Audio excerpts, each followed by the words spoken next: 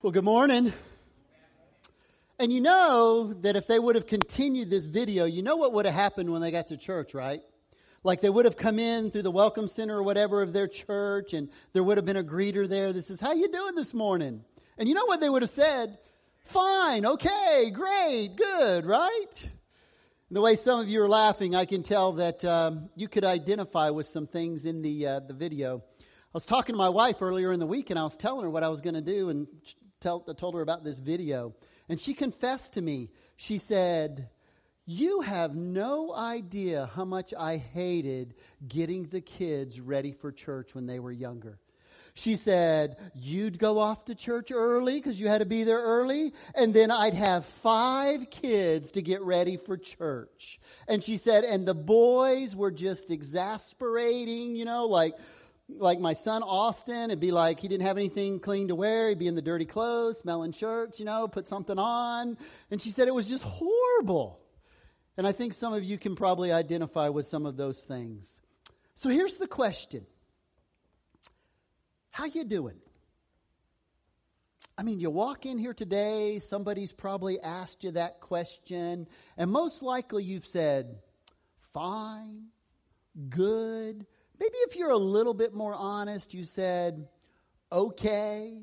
And it doesn't matter like what kind of conflict you had in your marriage this week, maybe things that happened with the kids, maybe work was terrible. There's just kind of this pressure in there sometimes at church and Christianity in general where you just like kind of pretend that everything's okay. I'm fine, I'm good, I'm great.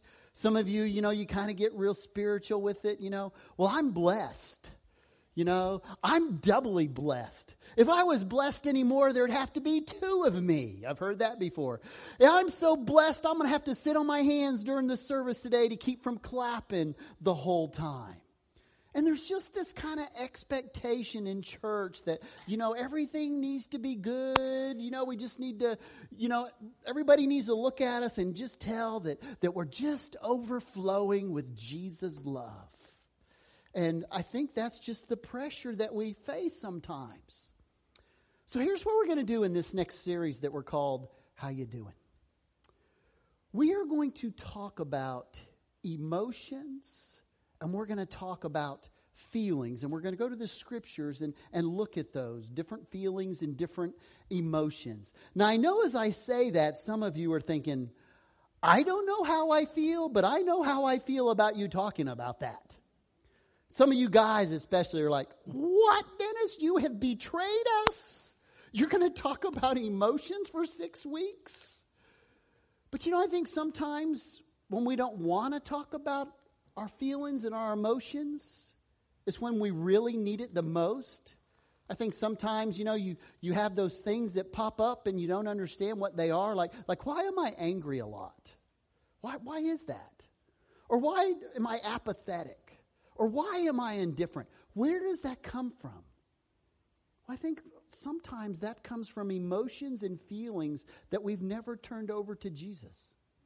And so in this series, we're going to talk about emotions and we're going to talk about feelings, but we're going to talk about them in the sense of being honest to God about those. And in the sense of there's certain things that we need to turn over to God. And emotions are something that God has given us to further our discipleship process, to move us closer to Him.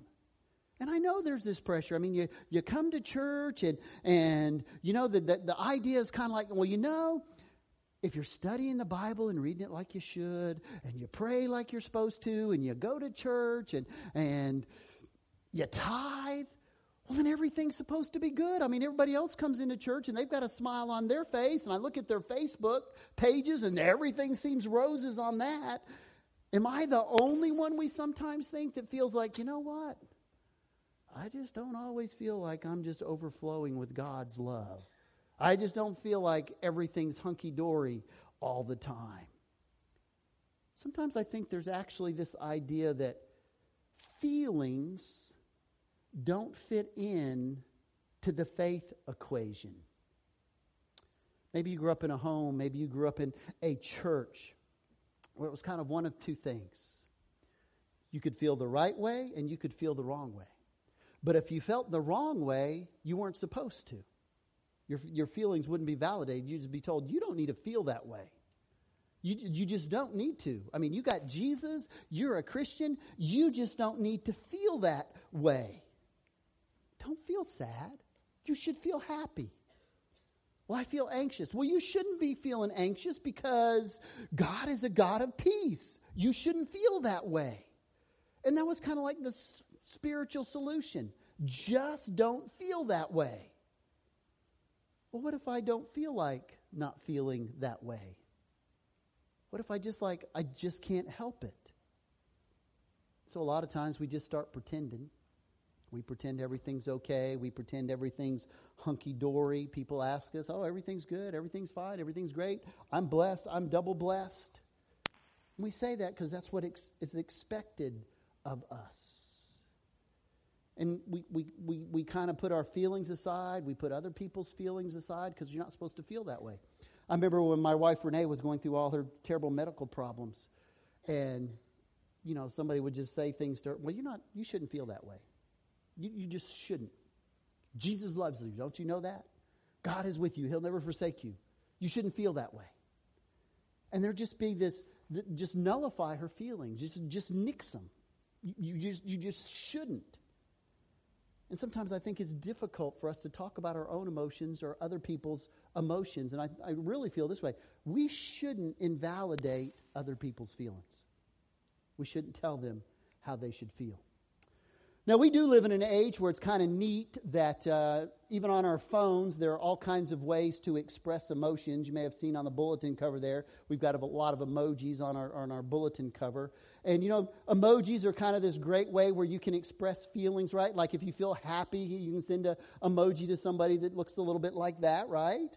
And if you feel sad, you can send an emoji, something like that, right? And maybe you just want to send them an emoji that kind of says you're cool and you're calm and you're relaxed, and you can send one that looks a little bit like that. And or maybe you're a little bit anxious and perplexed, and so you send them one that looks like that one there. Or maybe you're kind of mad, and so you send them one that looks like this next one there. Or maybe you're really mad and you feel like this, the next one. That's, probably how we feel sometimes. And then sometimes we just feel kind of numb, right? It's not that we're happy. It's not that we're sad. It's not that we're angry. We're not bitter. We're just kind of numb.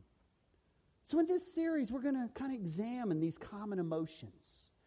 Anger and shame and guilt and loneliness and that kind of thing. And we're going to go over to the book of Psalms. And don't turn there because we're not going there today. I'm talking about in future weeks. I see everybody grabbing their Bible. Sorry. But in future weeks, we're going to look at David. And we're going to talk about, David wrote a lot of the Psalms, and he just encountered, he was an emotional guy, and we can look at all kinds of emotions that he experienced. But this week, first and foremost, I thought, who would be good to look at? Jesus. How did Jesus handle emotions? Because when I look at Jesus, he just didn't always pretend that everything was roses and lollipops. He didn't do that. He was a very emotional guy. He had emotions. He understood that even for Christians, sometimes the world can be an ugly place, and we don't always have to pretend that it isn't. So we're going to be in Matthew chapter 26, and we're going to be at a very emotional time in Jesus' life. Did you know that scholars tell us that Jesus experienced at least 39 emotions? And I know some of you are sitting in here, probably guys, and you're going, I didn't even know there was 39 emotions. I raised 2 teenage daughters. I can promise you there's at least 39 emotions. And Jesus experienced these. And you look at the scriptures, and let me just give you some examples. So he meets a centurion, and Jesus is excited and delighted because this centurion has such great faith. But then Jesus is sad when he stands on the Mount of Olives and he looks over Jerusalem and he realizes people have rejected him. And Jesus is angry when he thinks about the religious leaders who are emphasizing tradition more than they're emphasizing transformation. And Jesus is full of joy when the 72 disciples come back and they tell him about all the great things that they did. And then we know over in the book of John that Jesus weeps and he grieves and he's sad because Lazarus, his friend, has passed away. And as you read through the Gospels, you find all these different feelings that Jesus experienced. And the point is this. While he was on earth, Jesus demonstrated to us that emotions and feelings are not weaknesses. They're associated with being human. We have emotions. We have feelings because we are human. And so the question is not, are emotions or feelings wrong? The question is, what do we do with them? How do we manage them? How do we deal with the way that we feel? Those are the questions. And just so, because we're right at the beginning of this, I thought it would be good for us to define the word emotion. And it comes from a Latin word, and it means to move. And so God uses our emotions to move us toward Him, to move us to being more mature disciples. God made us with emotions. So then the question becomes, well, what are we going to do with them? Where are they going to take us? So like, if an emotion is a vehicle, and so you climb into that vehicle, and it's the vehicle of anger, what are you going to do with that anger? Where's it going to take you? Or maybe it's loneliness, and you get in the vehicle of loneliness. There's nothing wrong with the emotion. But where is that emotion going to take you? You get in the vehicle of anxiety. Nothing wrong with that. But where's it going to take you? That's the question. Which direction are you going to go? So think of it like a road sign. We've all seen this road sign, right? And you come up to that road sign and you have to go left or you have to go right. You're going to go one direction or the other. So you're getting in this vehicle and you're going to go some direction. So you're going to maybe experience shame. And you find yourself in that vehicle of shame, so to speak. Which direction are you going to go? You can go to a place of isolation, place of guilt, or you can go to a place of forgiveness and a place of freedom. Or maybe you're in the vehicle of loneliness. Which direction are you going to go? You can go in the direction of despair and depression, or you can go to a place of connection and dependence on God. There's all kinds of emotions we might feel. And they're opportunities for us to move closer to God. I think sometimes we tend to dwell on the negative emotions. But from a biblical standpoint, we find that emotions are an occasion for God to work in our lives and make us become more mature disciples. So again, emotions aren't wrong, feelings aren't wrong, but what direction are you going to go with them? So we're in Matthew chapter 26. Here's the setting. It's the Garden of Gethsemane. Jesus has had a very emotional day and evening. He's already been to the Lord's Supper. Judas walked away, and he knew that Judas was going to betray him. He knew that soon he was going to be arrested. He knew that he was going to be beaten. He understood that he was going to be crucified. And he's just overwhelmed with these feelings and these emotions. Here's what we read beginning in verse 36 of chapter 26. Then Jesus went with his disciples to a place called Gethsemane. And he said to them, "Sit here while I go over there and pray." And he took Peter and the two sons of Zebedee. So he took James and John too, along with him, and he began to be sorrowful and troubled. Then he said to them, "My soul is overwhelmed with sorrow to the point of death. Stay here and keep watch with me." Verse 39. Going a little further, he fell with his face to the ground and he prayed, "My Father, if it is possible, may this cup be taken from me, yet not as I will, but as you will." And if you go over to the Gospel of Luke, and Luke was a medical doctor, he added a little bit to this story, which is kind of interesting. Over in the book of Luke, chapter 22, he puts another little detail in there. He said, being in anguish, Jesus prayed more earnestly, and his sweat was like drops of blood falling to the ground. So what he's talking about is a relatively rare medical condition known as hematidrosis. And what that is, it means the small capillaries in your sweat glands begin to bleed. And what they do is they bleed into your sweat, and then you have this bloody sweat. And usually when that happens, and it's rare, but when that happens, usually the next thing that happens is your body goes into shock. So when Jesus says he's overwhelmed to the point of death, that kind of paints the picture a little bit when you realize the medical condition that's going on here. He's literally sweating blood. My soul is overwhelmed to the point of death. Now, I think there are some Christians who are well-intentioned, but they would tell Jesus how he should feel. My soul is overwhelmed to the point of death. Jesus, don't feel that way. You need to feel this way. Smile, Jesus. God loves you. Come on, Jesus. Don't you know that? Jesus, haven't you read Romans chapter 8? All things work together for them that love him and are called according to his purposes. Come on, Jesus. Don't you just need to have a little bit of faith. Don't feel that way. Feel this way. Are you going to tell Jesus that? I'm not. But I think that's what we do other people. We put pressure on people to feel a certain way. Don't feel that way. You need to feel this way. And I hope as we go through this passage this morning, we look at this very emotional time in Jesus' life, that some of you will realize that you don't have to have that pressure to make it look like everything's perfect in your life all the time, that's not what Christianity is all about. And Jesus just models this being real for us.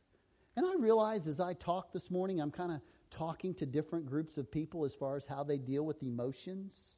You know, one of the things that I love about Burning Bush is this. We are an intergenerational church, multi-generational church. I absolutely love that. I love pastoring an intergenerational church. I mean, we've got some babies that are like 3 weeks old, just been born, a couple of them. And then we've got folks that are in their 90s, and we have everything in between.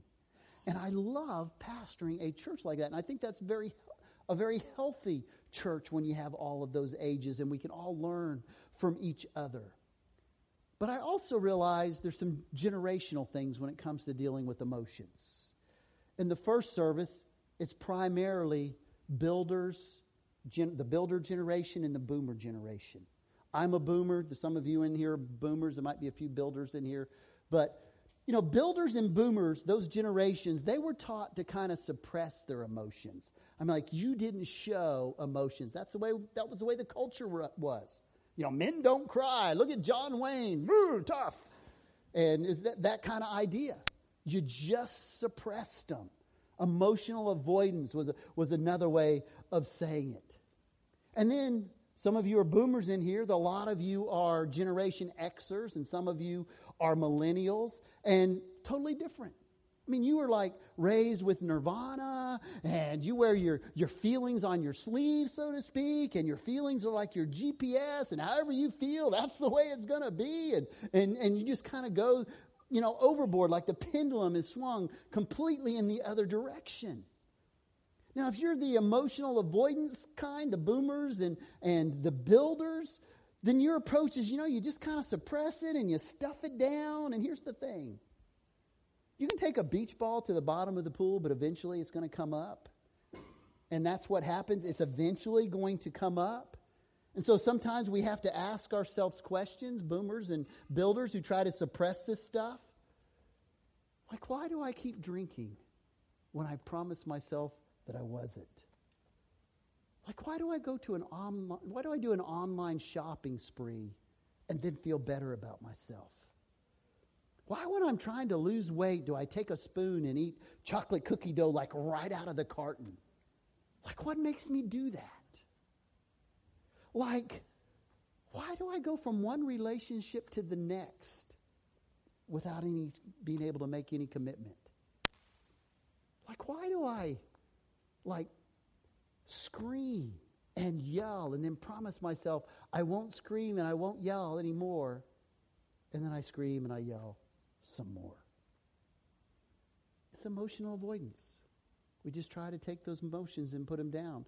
And the Bible tells us that things of the heart will eventually surface. And of course, you millennials and you Gen Xers, your culture has taught you different. You're different, like I said, you kind of wear your emotions on your sleeves. Hey, if I feel it, that's the way it is. You wake up in the morning, and if you're in a good mood, hey, that's great. And you feel it, and if you're not in a good mood, well, too bad for the rest of the family, right? You just deal with it. This is the way I feel. And you just kind of wear those emotions out there. And it's just kind of the way it is. And it just kind of, your emotions just determine the temperature for yourself and for everybody else.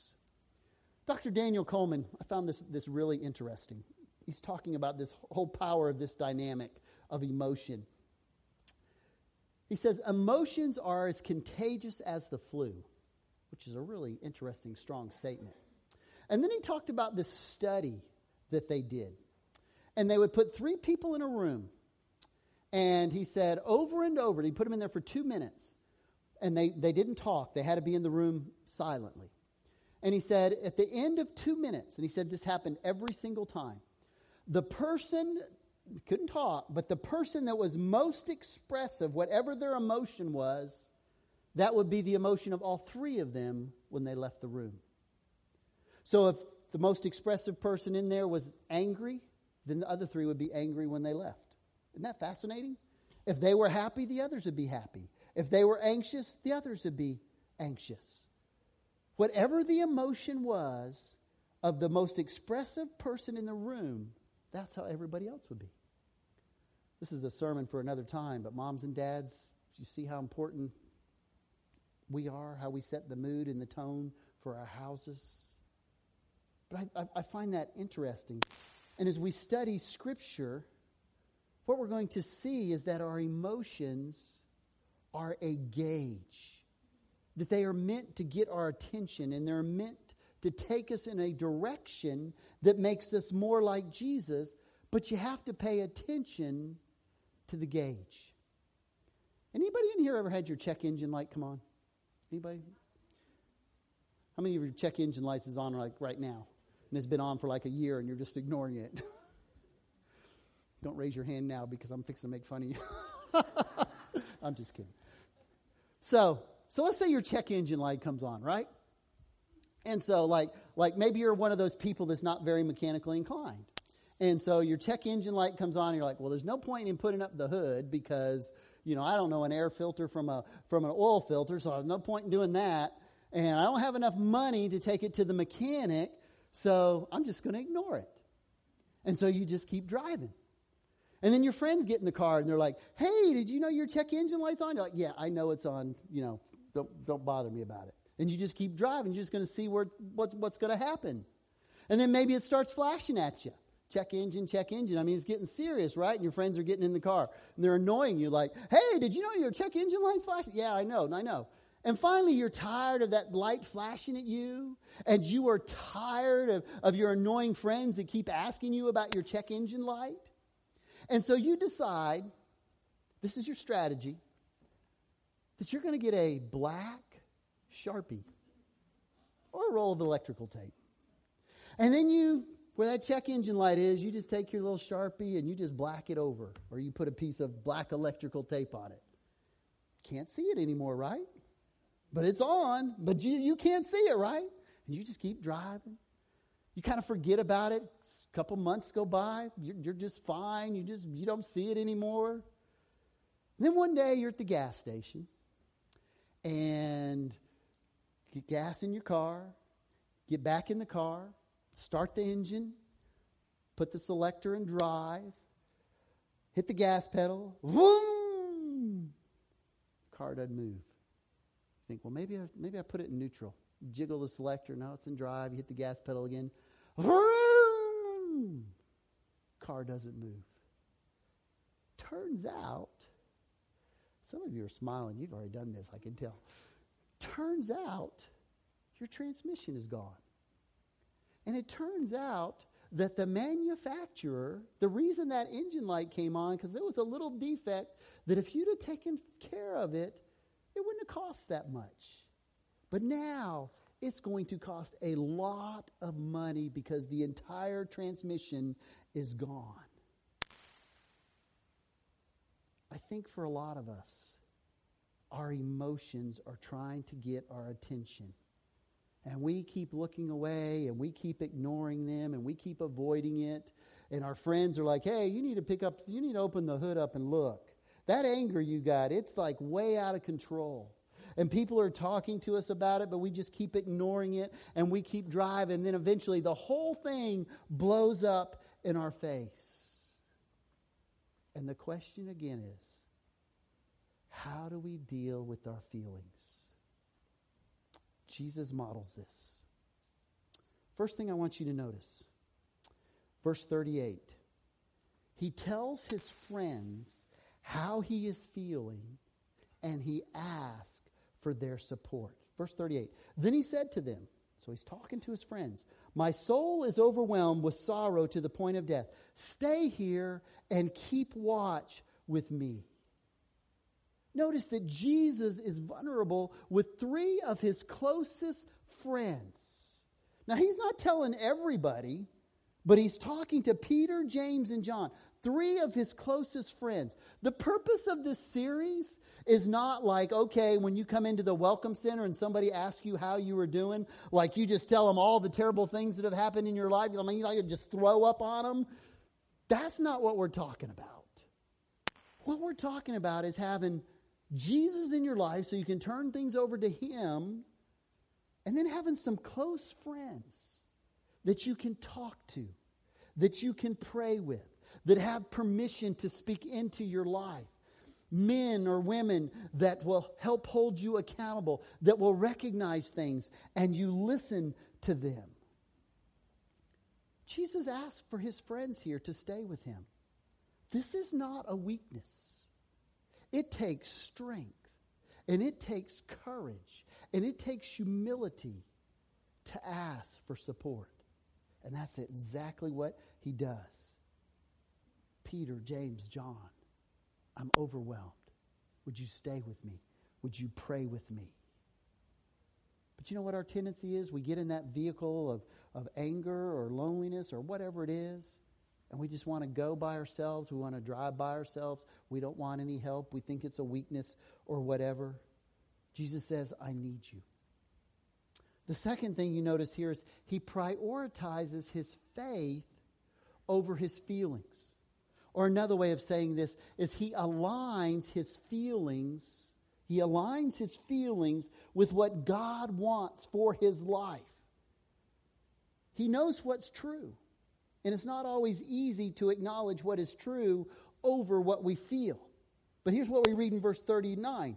Going a little farther, he fell with his face to the ground and prayed, my Father, if it is possible, may this cup be taken from me, yet not as I will, but as you will. So here's what's going on. Jesus is overwhelmed to the point of death. He falls on his face. He knows what's coming, and he doesn't want to go through with it. He doesn't want to be arrested. He doesn't want to be beaten. Who would? He doesn't want people nailing stakes through his wrist. He doesn't want people nailing stuff through his feet. He doesn't want to be beaten literally 3/4 of the way to death. Have that thing of thorns pressed down over his head. He doesn't want any of that. And he knows it's coming. And he tells his Father, can you take this from me? Can you take this cup is the word he uses. But that's what he's talking about. Can you take it from me? I don't want to do this.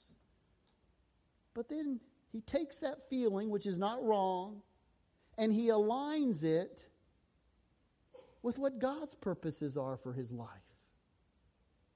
And he acknowledges, God, I don't want to do this, but I know it's your will.